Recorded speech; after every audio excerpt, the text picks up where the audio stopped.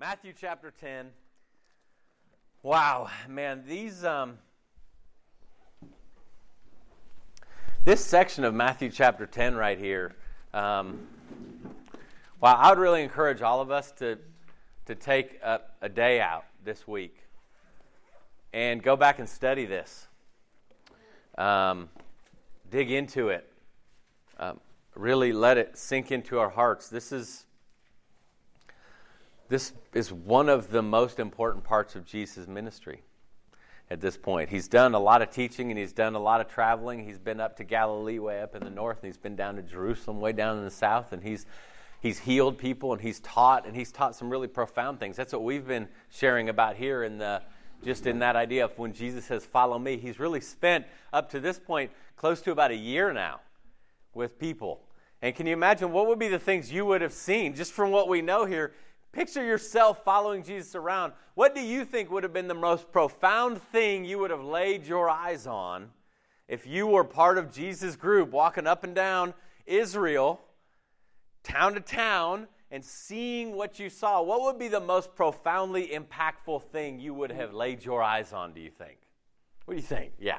I think probably the most profound thing to me would be the way he treated people. Yeah. But not necessarily like normal people by like that time standards, but like the outcasts. Yeah.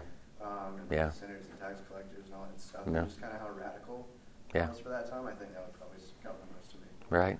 Yeah, he wasn't just nice to people. It wasn't one of those things where he was just being a good guy in town.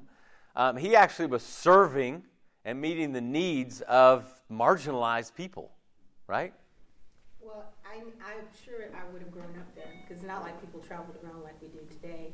And so I would have known these people who had these ailments and these sicknesses that they've had for years and years. Yeah. And that he would just go up to them and just say, "You're healed and your sins are forgiven." And I'll be like, where's he going to be tomorrow? Yeah. I want to make sure I'm right on the front row. Could you imagine that? Yeah, I mean, that's one of the things, hopefully, as we keep our minds engaged about following Jesus, I think it would be fantastic if we did have the ability to go and lay our hands on people. And it's fascinating as connected we are with social media and YouTube and the internet and 24-hour news and all that kind of stuff. You know what we don't ever see? We really don't ever see somebody going up and putting their hands on somebody and their ailment is gone. That would be profound to see. We like to say that happens today. But the truth of the matter is people laid their eyes on that. Could you imagine seeing that? It's not a matter of, the cancer went away. I believe God does miracles, and I think he takes away disease, and I think he does all kinds of things like that. But for him to lay his hands on somebody and they are healed is something we do not see today. And that's not a theological issue. That's just something as connected as we are. We don't see that happening today. And so that would be profound to see that, wouldn't it? Especially if it was somebody that you cared about, wouldn't it? If it was somebody personal to us, we would go, wow, that's not only amazing to see, but that just melts my heart to see that you love someone I love that much. What else would you see that would have profoundly impacted you? Well, just the mix of people. Yeah. I mean, because didn't people during that time cluster with their own? You'd see people, if you were this nationality or this profession, you hung out here. Yeah. But in his group, it was just I just want to follow Jesus, so that's all. Boy, that breaks down a lot of barriers, doesn't it? Yeah. I just want to be like you. I just want to be around Jesus, okay? And what was interesting is even if you weren't kind of clicked together, let's say in some of the more metropolitan areas by philosophy or philosopher or something like that, you would be just in your own nuclear family, you would be. You know what I mean? Where it was just no, I just kind of hang with my own family. And you're going, oh, hold on. Jesus kind of broke down the barriers even of family. He built a family from other families, which is pretty amazing. Okay? There is so many things. Yeah, Juliana. I was going to say, just not his disdain, but him going against the grain of, the religious thought and the legalism and, I'm sorry, the things that were accepted at that time. And, I don't know. I think for me, I personally kind of get into that. I can naturally be legalistic, and I can naturally like rules and like regulations, and for someone religious to speak directly against that would have been huge. Yeah. And you know what's interesting is, and one of the things to keep in mind is up until this point, and I think this goes to what you're saying, Juliana, is that keeps us from a legalistic mindset is his platform wasn't against Judaism. That's what helped him go against the grain without being the guy that just irritated the religious people. It was like, no, I'm for God. Like, I'm the fulfillment of God. When we're for something, we come across very differently than just going, because if Jesus was just branded as the anti-Jewish guy, he'd be like, but I'm Jewish. Like, I am still going to go to certain, like, he went to the festivals and he went and did those things, but the way he acted certainly was very different than what the religious culture was used to godly people acting like, right? And so that's absolutely true. So we would see these really profound things. Now, we're at a place right here where Jesus, the rubber has met the road. Jesus has done a lot of teaching, and now he's saying, now you go out away from me. Like, I'm going to send you out right now, because now all of that stuff you've learned, you've got to put it into practice, not just look at me put it into practice.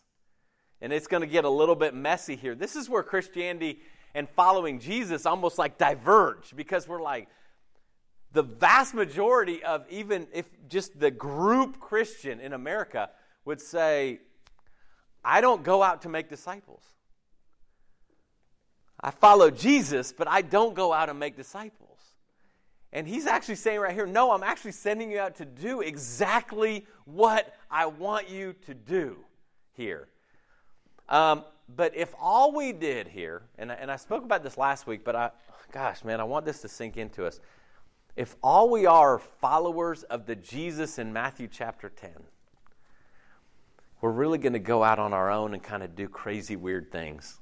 And the ministry that we're doing isn't going to be his ministry. We've got to know all of these things that he is from chapter 4 and 5 and 6 and 7 and 8. There is such a huge body of work. Have you ever liked or disliked somebody based on just what you know about what they do for a profession? Like, what is a profession you can think of and you go, you know what, I already hate them. And I know you guys are going, you're trying to trick me into saying I hate somebody. No. You get what I'm talking about. Did you say preacher? Okay, your dad's a preacher, and this is on recording now, okay? I got you. Hey, I got you, Hayes Hoover. Well done, though. I appreciate that. But no, but there's somebody that you go, I just automatically don't like you because I know what your kind of title is. Mr. Issa from the tax IRS center who came to visit me one time. Okay, yeah. Like, I actually hated him at one time and had to work through that. Okay. Yeah. So maybe it is, when you're doing your taxes, you hate the people, and the truth of the matter is we don't even know them. We just don't like them, okay? Anybody else you can think of? Yeah, Julia. Anyone that you're calling on, like, customer service, like, credit card rips you off. Right. Like, that person ripped me off. Yeah. Okay. It's directly their Right. fault. So the truth of the matter is okay, Brent's got somebody. This is going to be good. I'm in sales. Oh, yes. I see it immediately very often just when you walk in and you identify yourself. And Yeah. people, Disdain. They see you in a skeptical light. Salesmen, defense attorneys, right? The guy, just ambulance chaser. We're just name calling people, right? Politicians. Yes. Of course, I don't hate the person. Right. I really don't It is like on recording what here. It's a good thing. Yeah. Right. But my point in saying all of that is oftentimes, again, we at this point kind of separate the discipleship in Jesus from what we would say is his mission. And Jesus never did that. Jesus is like, no, discipleship and evangelism are the exact same thing. Like, me sending you out is discipleship. It's what I've been teaching you. Okay? But when we read just Matthew 10, like last week, these are some really tough things. You remember last week, what we talked about is he says things like, I'm sending you out like sheep among wolves. I'm sending you out there because there's going to be injustice. People are going to arrest you for no reason. And that's what I'm sending you out to. He says, brother will betray brother. And there's all of these things that when we just take that part, Christianity can become very combative. Like we forgot all the teachings before, and we're like, brother against brother. I don't even like my brother. That's great. This gives me a reason to get in there. This gives me a reason to be disrespectful to my family. This gives me a reason because Jesus is saying to do this, and he's not. He's not. We have to read it in context. We've got to read this big picture here. And we talked about this idea. He even says it's enough for a disciple to become like his teacher. He's saying, here's the whole point. Become like him. Okay? And this was hard. I mean, what we talked about last week was really difficult. It becomes more difficult as we get into this week, okay? So let's read this. Let's read verse 32. Therefore, everyone who will acknowledge me before men, I'll acknowledge him before my Father in heaven. But whoever denies me before men, I'll deny him before my Father in heaven. Don't assume that I came to bring peace on earth. I didn't come to bring peace, but a sword. For I came to turn a man against his father, a daughter against her mother, a daughter-in-law against her mother-in-law, and a man's enemies will be members of his own household. The person who loves father or mother more than me is not worthy of me. The person who loves son or daughter more than me is not worthy of me. And whoever does not take up his cross and follow me is not worthy of me. Anyone finding his life will lose it, and anyone losing his life because of me will find it. All right? So if we divorced all the previous 9.5 chapters away from this, wow, we get a picture of Jesus where we can either go, okay, well, it's Jesus.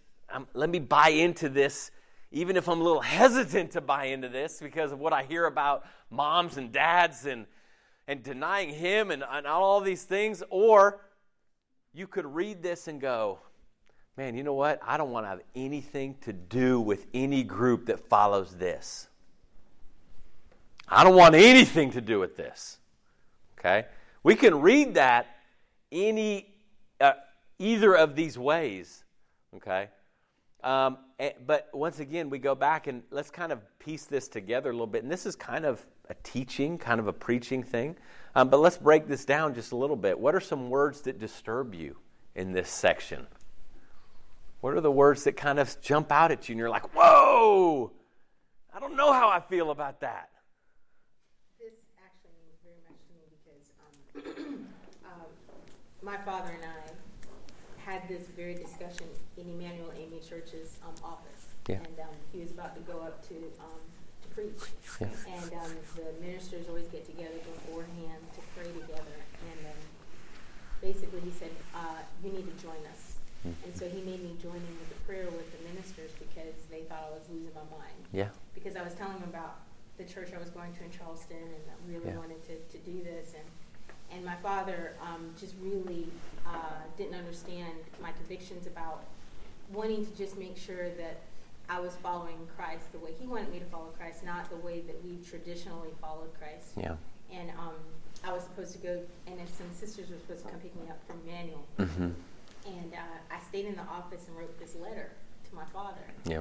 And it was about this very scripture. Mm-hmm. And my dad actually came off of the pulpit down to see, and we talked in the office for a little while about this. And I said, Dad, it's not that I don't love you, but I have to love God first. Mm-hmm. And the part that really stood out to me, and I think probably hurt him a little bit because he wasn't sure if I understood what that was saying, was that against, you will be, it said that man against father, daughter against mother, daughter, and it sounded so harsh, as though I was saying that I didn't love him and that I was against him. But I said, I'm not against you, but I am for Christ and for God first. And if what I have to do for him makes me have to go and do something that you don't want me to do, I'm still going to have to do that. Yeah. And that was really hard. Yeah. That was really, really hard because I had to prove to him, I haven't lost my mind. I still love you. Yeah. But I love God more. Yeah. Yeah. These are really, really difficult things, okay? Here's the great thing about Jesus and how he teaches. is right above that in verse 31. Remember, he didn't stop for a week when this teaching was going on. He didn't stop and have 7 days and then catch back up. He did something that was so valuable that might be the deepest need of all of us sitting in here, of everyone in the world, is he says, listen, let me share with you how much I value you. Let me share what your value is to me. That may be the deepest desire of every single human being is, am I valued by anyone? What is my value? Do I even mean anything on this earth? What is my value? And Jesus actually begins this really hard section by going, never, ever, ever doubt your value. Okay? He's beginning this kind of point of, listen, I'm going to ask you to do hard things, but don't ever let anyone make you doubt how much value you have. Okay? And sometimes that's where we go crazy. We go kind of off the deep end and we start like diverging away from the teachings of Jesus because we're looking for someone or something to give us value.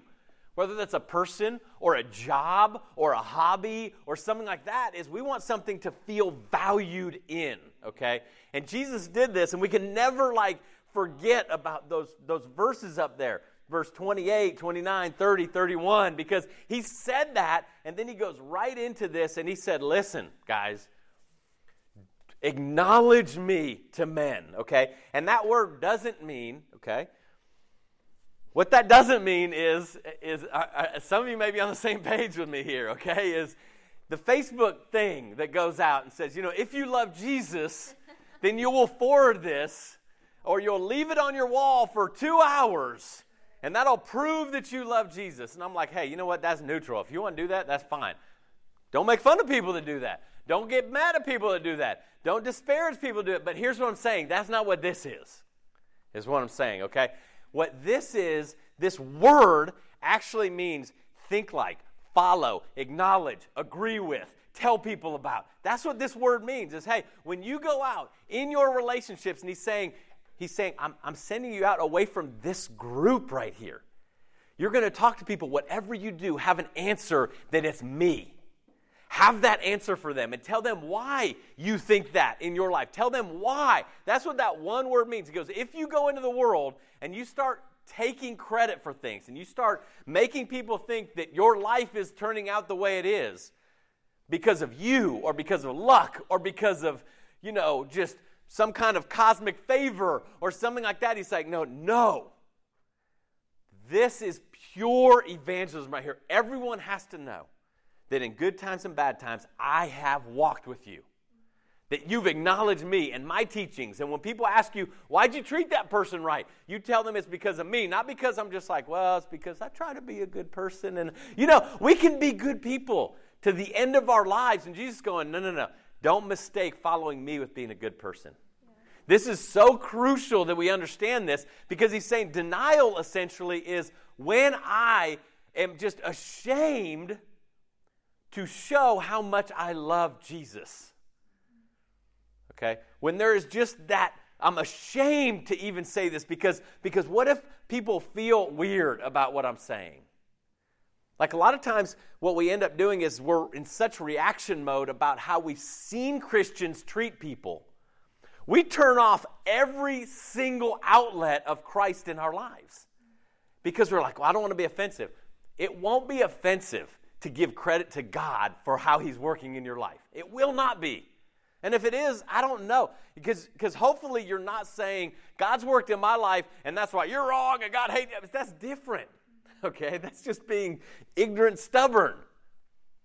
But this is so important. He's saying, I'm going to send you out, and I want you never to be ashamed of me.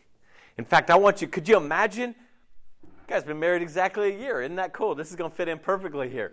Adam goes to work or he goes to school, and he's like, I hope no one knows I'm married to Jessica.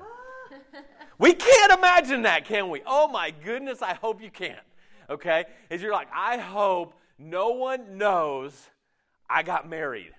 I hope no one knows I am with this person. That's exactly what he's saying here. Okay? Because you want to know what having a wife does?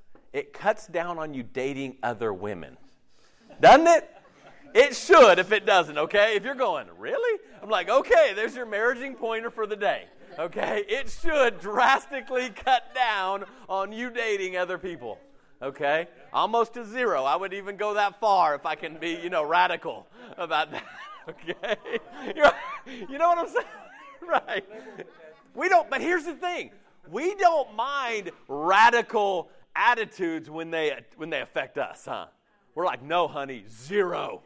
You don't get to go out. Thank God for that, because, I'm like, Abby. I don't need other men trying to, I don't need, It's enough said on that, okay? I don't need anybody. I got married to end the competition. But the thing about it is this here, okay? When it comes to those things, hopefully we couldn't imagine that, of saying, I'm ashamed of my spouse. Like, I don't want anybody to know how I love my spouse. But here's the thing is, Jesus is actually, in reality, he's saying, listen, people should know how much you love me.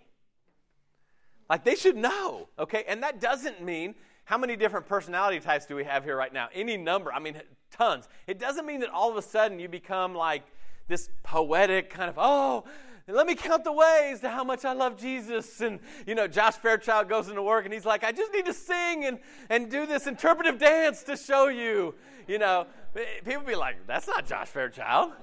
That's not like him at all. But it doesn't matter what your personality type is.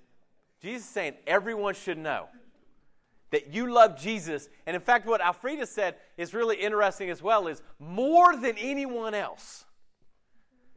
That is such a healthy principle, is people should know I love Jesus more than anyone else. And that's really good news for everyone else. That's really good news, because if I love Jesus that much, and if you love Jesus that much, that will affect drastically how we treat one another. Okay? When Adam and Jessica got married, do you know what they said? They stood up front and they said something to their parents. Not verbally, but they said, Mom and Dad, we are no longer yours. I love my spouse more than y'all. Did you know they said that? Yeah. Did you know you said that? Here's what hurts marriages, is when you get married and one spouse or both say, no, I will not leave my family. That hurts marriages the most, because then it's like a three-way battle. Then it's a fight. Then it's like, no, I'm not leaving Mom and Dad to be with you. No, I'm not leaving Mom and Dad to be with you. No. The beauty of marriage is you leave Mom and Dad and become one. Okay? That's exactly what Jesus said becoming a disciple is all about. You leave everyone else and become one with Jesus. Okay? And then you do not become ashamed of him. You don't become ashamed of his teachings. You don't become ashamed of how he loves people. You're not ashamed of any of those things. Now, here's what that does not mean. That doesn't mean that you go, everything everybody does that says they're a Christian, I embrace. Because there's an awful lot of things that people who say they're Christians do that has nothing to do with the ministry of Jesus. Right. Nothing. And we've got to help people see Jesus and people saying they're following Jesus and doing it incorrectly are two distinctly different groups. Okay? That's really important for us to be able to communicate. But he says right here is guys, don't be ashamed. That's a great question for us to ask ourselves. Do the people that we're around, in our family, in our extended family, in the world, in our relationships, our teachers, do they know that person loves Jesus? And when I think about my life, I'm going, I'm falling short in that. All right? Because I've learned in many cases to do the ministry of Jesus without acknowledging Jesus. That's a very easy thing to do. And you want to know what? There are times early on that maybe you just need to do the ministry of Jesus and just do it. But at some point, people are going to have to know the reason you're doing it is because you love Jesus so deeply. Okay? Do people know that? This is a beautiful footprint. I believe as Christians, our social media footprint, if we were to go back and somebody were to string together Twitter, Instagram, Facebook, you name it, Snapchat, they strung it all together for it to tell a story of who we love. What would our social media footprint say? Okay, because again, social media is totally neutral. It can be bad. It can be awesome. Okay? But what would ours say? What would ours say if somebody read that and said, and they saw all of our friends, and I'm not talking about like, oh man, I shouldn't be friends with that. You know what? I'm talking about, man, there's just some junk you can become friends with on the internet that you shouldn't be friends with on the internet. What would that story tell people? Would they go, that person loves Jesus? Now, understand what I'm saying. That doesn't mean that you can't have like a funny little thing on there and all that kind of stuff. But if all you've got, is whatever memes, 20 years of them, that's it. Okay? Funny things up there, whatever the kids call them these days, okay? Bitmoji. I love that Bitmoji. Okay? I only communicate in Bitmoji if I can, okay? But I want you to go back, if you're on social media, and look at your footprint. If somebody were to read your story, would they go, that person loves Jesus? Okay? He's saying, don't deny me. Don't be ashamed of me. Acknowledge me. Okay? But then he says something. He says, I didn't come to bring peace on earth, but a sword. Literally? Like, did he come to bring war? How do we know that biblically? In the Gospels. How do we know? That's exactly right. When one of his guys is actually like, he said, I could use this. And he lopped off Malchus's ear. Okay? Malchus is his name. One-eared Malchus. That's right. It's one-eared Malchus. He did. It got healed. It got healed. I don't know if he got it back. Okay? But it was healed. The hole was healed. It's like, Jesus was like, hold up a minute. I'm not talking about the physical sword. But I am talking about when you follow me, there will be a line in the sand. Okay? There will be light and dark. Now, this section right here, I don't know what your Bible looks like, but learn to understand when and where New Testament authors and speakers are quoting Old Testament. Jesus, right here, in verse 35, Matthew is quoting Jesus is saying something from the Old Testament, specifically Micah chapter 7. Okay, here's our job right here. When we see something like that, we've got to figure out where it is and go back to Micah 7 and read what that chapter was about. Okay? And there's going to be two things you learn. Number one, you're going to go, Micah 7 doesn't say those words. Anybody ever done that before? Yes. You saw an Old Testament, in the New Testament, you saw an Old Testament thing, and you went back to the Old Testament, and you're like, this isn't even here. You ever done that before? Okay, fear not. Okay? In the New Testament, this passage is translated from the Greek Old Testament. Okay? So this passage, Micah 7, as it was being scribed down, came and was translated from the Greek New Testament, or Greek Old Testament. Mine and yours Old Testament comes from the Hebrew translation, or from the original Hebrew, and then it gets translated. There is a tad bit of a difference there, okay? But you can look at it. It's not new, okay? But it's going to have different words on it, okay? We're not going to do that here. Go back and read Micah 7. Because here's what Micah writes. Micah essentially writes is, hey, listen, here's what's going on. The state of the world has become so, not following God. Like the best people you know, their heart really isn't on following God. Their heart really, even nice people, their heart isn't about God and His statutes and all these things. And he says, even your family, even in your household, the people you could go, but these are the folks I can trust above all else. He says, no, man, here's the bottom line. And at the end of Micah 7, he says it, determined to follow me. Okay, that's the whole point. And so what he's saying here is, guys, I'm calling you to something that I can't predict even where this line is going to fall in your life. It may go right down the middle of your closest relationships. Now, some of you guys haven't had that in your life. You haven't had to sit down with mom and dad and say, Mom and Dad, I'm reading this. My conviction is very deep with what I'm reading. It might be a little different than traditionally you've read or our family has done. You may have never had to do that. You may have decided to become a disciple, and mom and dad thought it was the greatest day in the world. Okay? Believe me, that at some point, this line, if we are going out and making disciples, this line will be very clear. Okay? And Jesus is saying, listen, remember this, but I'm telling you to follow me because this is exactly what people did to Jesus. What did Jesus' family think about him? Crazy. You have lost your mind. Go get him. Go get that boy out there. Go get your brother and bring him back in here. He has lost his mind. Okay? But it's that idea of Jesus is going, hold on a minute. This is long term. Your family is going to see it over the long run, hopefully. They've got to see it over the long run. It can't just be this flash in the pan kind of thing. But he is saying, listen, this comes from not being ashamed of Jesus. This comes from not being ashamed of Jesus. And you know what's funny is Jesus, what he teaches us, doesn't he throw a wrench sometimes into our own plans? What are some things that you're like, Jesus, you're cramping my style now? What are some things that Jesus can get involved in? You're like, I wish you weren't really involved now. My life would be so much easier if I didn't have to worry about you in my life.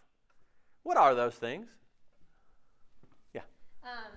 It's not even like a huge thing, but just like this past year when I was doing my student teaching, a lot of times when the students would go to special area or something, like the teachers would congregate and either be like complaining about the students or parents or just gossiping about other teachers and stuff. And like I wanted so badly just to be able to join in because I want them to, I want to be able to relate to them. I want them to think that like, you know, I'm trying to relate to them. But I mean, like I couldn't. And the times that I did, I knew that I messed up and I had to even like apologize sometimes. Like, you know, I don't know why I joined in that conversation. It really wasn't my place because like, you know, at that time it's like, oh my gosh, it'd be so much easier to build relationships with these women if I could just join in what they're doing. Yeah, right. He makes social interaction so much more difficult than it should be, right? I mean, it would be so much easier. You hear gossip, you're just like, all right, I can do that. Easy. And you're going to love me. And we can gossip and all that kind of stuff. And the funny thing is sometimes we even go, well, you know, what's the big deal about all that kind of stuff? We go, hold on a minute. You know what? If I know you're gossiping about somebody else, you know who I know you're going to gossip when I'm not here? Me. Like, this destroys relationships. Jesus is not about that. Jesus is about, it's going to be harder how I ask you to do it, but your relationship's going to be so awesome. Because you're going to be able to trust one another. So, Jesus throws a wrench in our social lives. Because it would be so much easier to complain and gossip and badmouth and do whatever, right? Dig into all of the whatever it is that the world is going on. What else does Jesus kind of throw into the wrench in your plans? Well, I was just thinking about, especially like going into the future, just with dating and stuff, how like I can't get emotionally attached to. Oh my goodness! Like it can't just be based on looks or if they like me or whatever. It has to be like they have to be disciples of Jesus. Jesus messes up dating. I love it. He messes up dating. Because he didn't date, probably, right? Is that true? He's saying, you know, here's the interesting thing is Jesus says, in God's word, guard your heart. There ain't anything more natural growing up than me wanting to just give my heart away to any young lady that would pay attention to me. Okay? I mean, it just was like, no, if I could in the first or second conversation, like give you every dramatic story of my life. Yeah, y'all have done that before.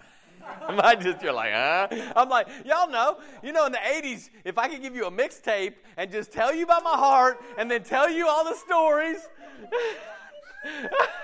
I'm going to let you wear my Swatch watch, you know.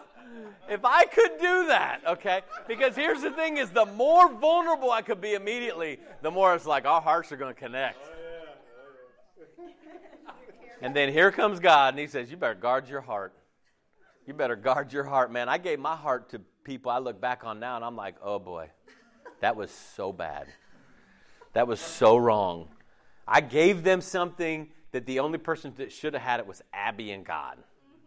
Okay, that's it. Bottom line, okay? But he throws a wrench into it because he says, first of all, you want to know what? You judge them based on how much they love me. Not on how cute they are. Okay? Not on how awesome they are, not on how cute their Bitmoji is. All that kind of stuff. Listen, and I'm going to tell you that everything the world tells you to do to get close, don't do. Don't be spending all your time together. Don't be alone together. Don't have sex. Don't even get close to having sex. Don't even, listen, I'm going to tell you the easiest thing to learn in any relationship is the physical relationship. No one has to get, okay. I was going to bring you guys into this, but I'm saying on your wedding night, no one has to give you a manual and go, oh, okay, hold on a minute. This is step 1 and step 2. No, you don't need that manual. Okay? But you know what manual we do need? We need to learn how to communicate and appreciate and love and protect, and all that stuff is what we do need. And so, but going all the way back to Hayes' point, okay? Jesus will throw a wrench into our dating life. Okay? That's just the truth. But he's saying, you want to know what? Do not be ashamed of me. All right? I'm telling you to do this, and you may not even understand it, but I'm telling you.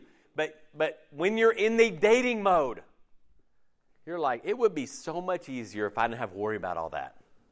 It would be so much easier. And the fruit of that is a family unit and a divorce rate that is astronomical. Okay? I mean, we have proven, if nothing else, we have proven that dating outside of God's way shows that you are headed for a divorce. You go, well, no, there is no studies to show that. More than half people get divorced.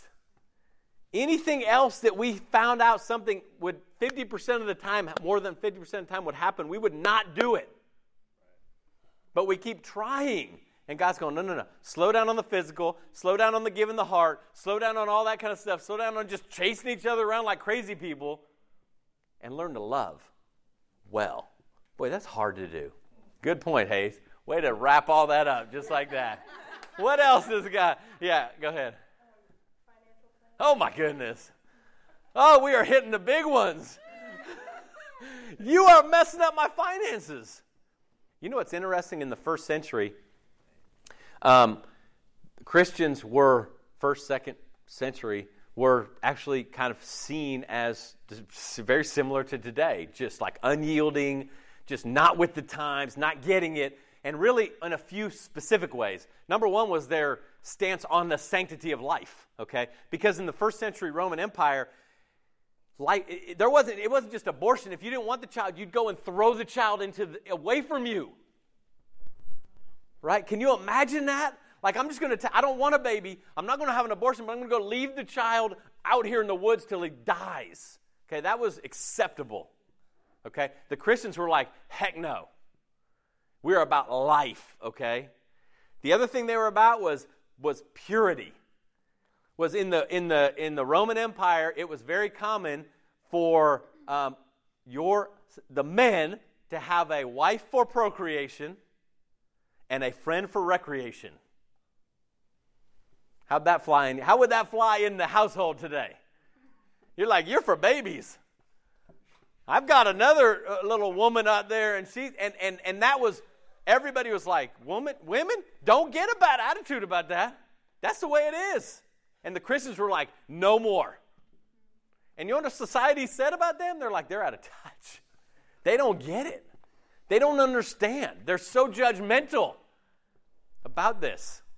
And the third thing was they were amazingly generous. The poorest were generous. They were generous with serving people. They were generous with their money. They were generous with their things. They were known for that. And so you're going, Jesus, if I wasn't all about following you, I'd have more money. I'd have a 401k. I could focus on just getting money and being rich, because money makes you happy. Things make you happy. I can buy a better car. And what's interesting is that sometimes we can go, oh, well, let's kind of piece together what that looks like, and he's not really meaning. No. People should know those disciples are so generous. are so generous.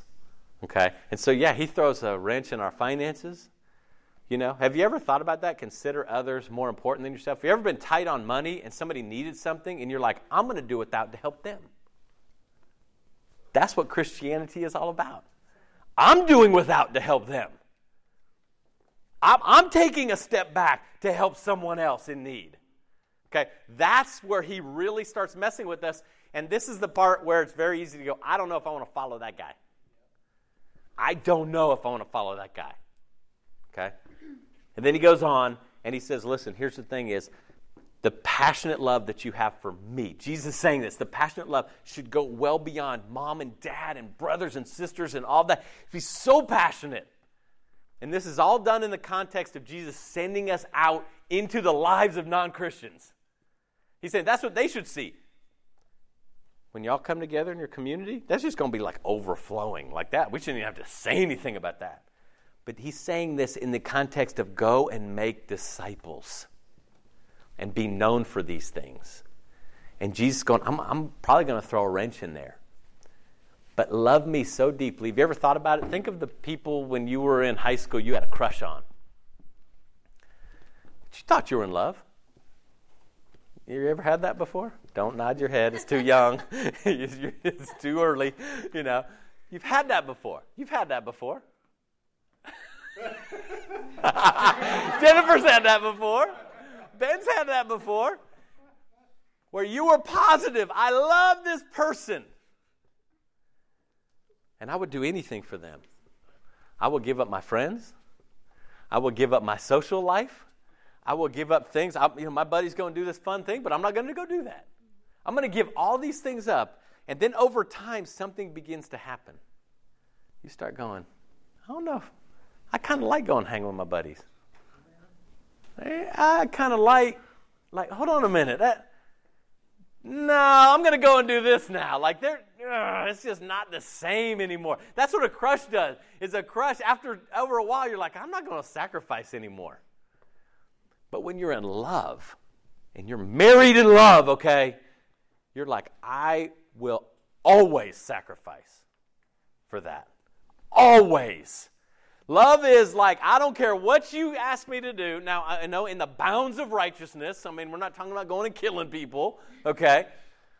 I will sacrifice for that. That's the marriage. That's all of these things. And this is what Jesus is saying. You've got to love me this much, this passionately. It becomes very painful trying to live in the world and in Christ. How many of you guys here have ever seen the Brady Bunch? Okay, listen. I'm going to post this up because the Brady Bunch is a classic American television show. And Peter Brady, one episode, he found out that he had a twin. And so they both were like tricking people. And they both set up, his twin called him up and said, I have a date that I have to cancel. Can you go out on this date for me since you're my twin? And Peter's like, well, I have a date that night. And he's like, but I can juggle that. And so the one date came in and he brought her into the living room on one side of the house and she's like dancing disco music. The other date was waiting for him to go on a Halloween masquerade party. So he had to run back and forth putting on his costume. And then he'd run in and like have a couple minutes with the girl dressed up like Dracula. And then he'd go and peel all the stuff off and go and disco dance with the girl in the other room, kept going back and forth. But then what ended up happening is he stopped forgetting to take certain parts of his costume off. So he would go into the disco girl and he'd have like the vampire teeth on still. And she's like, what the heck is up with that? You know, and then he'd go, and what ends up happening is, and this is just somebody from the 70s and 80s, this so much can be like the Christian life. Where we're running back and forth between the world and Christianity.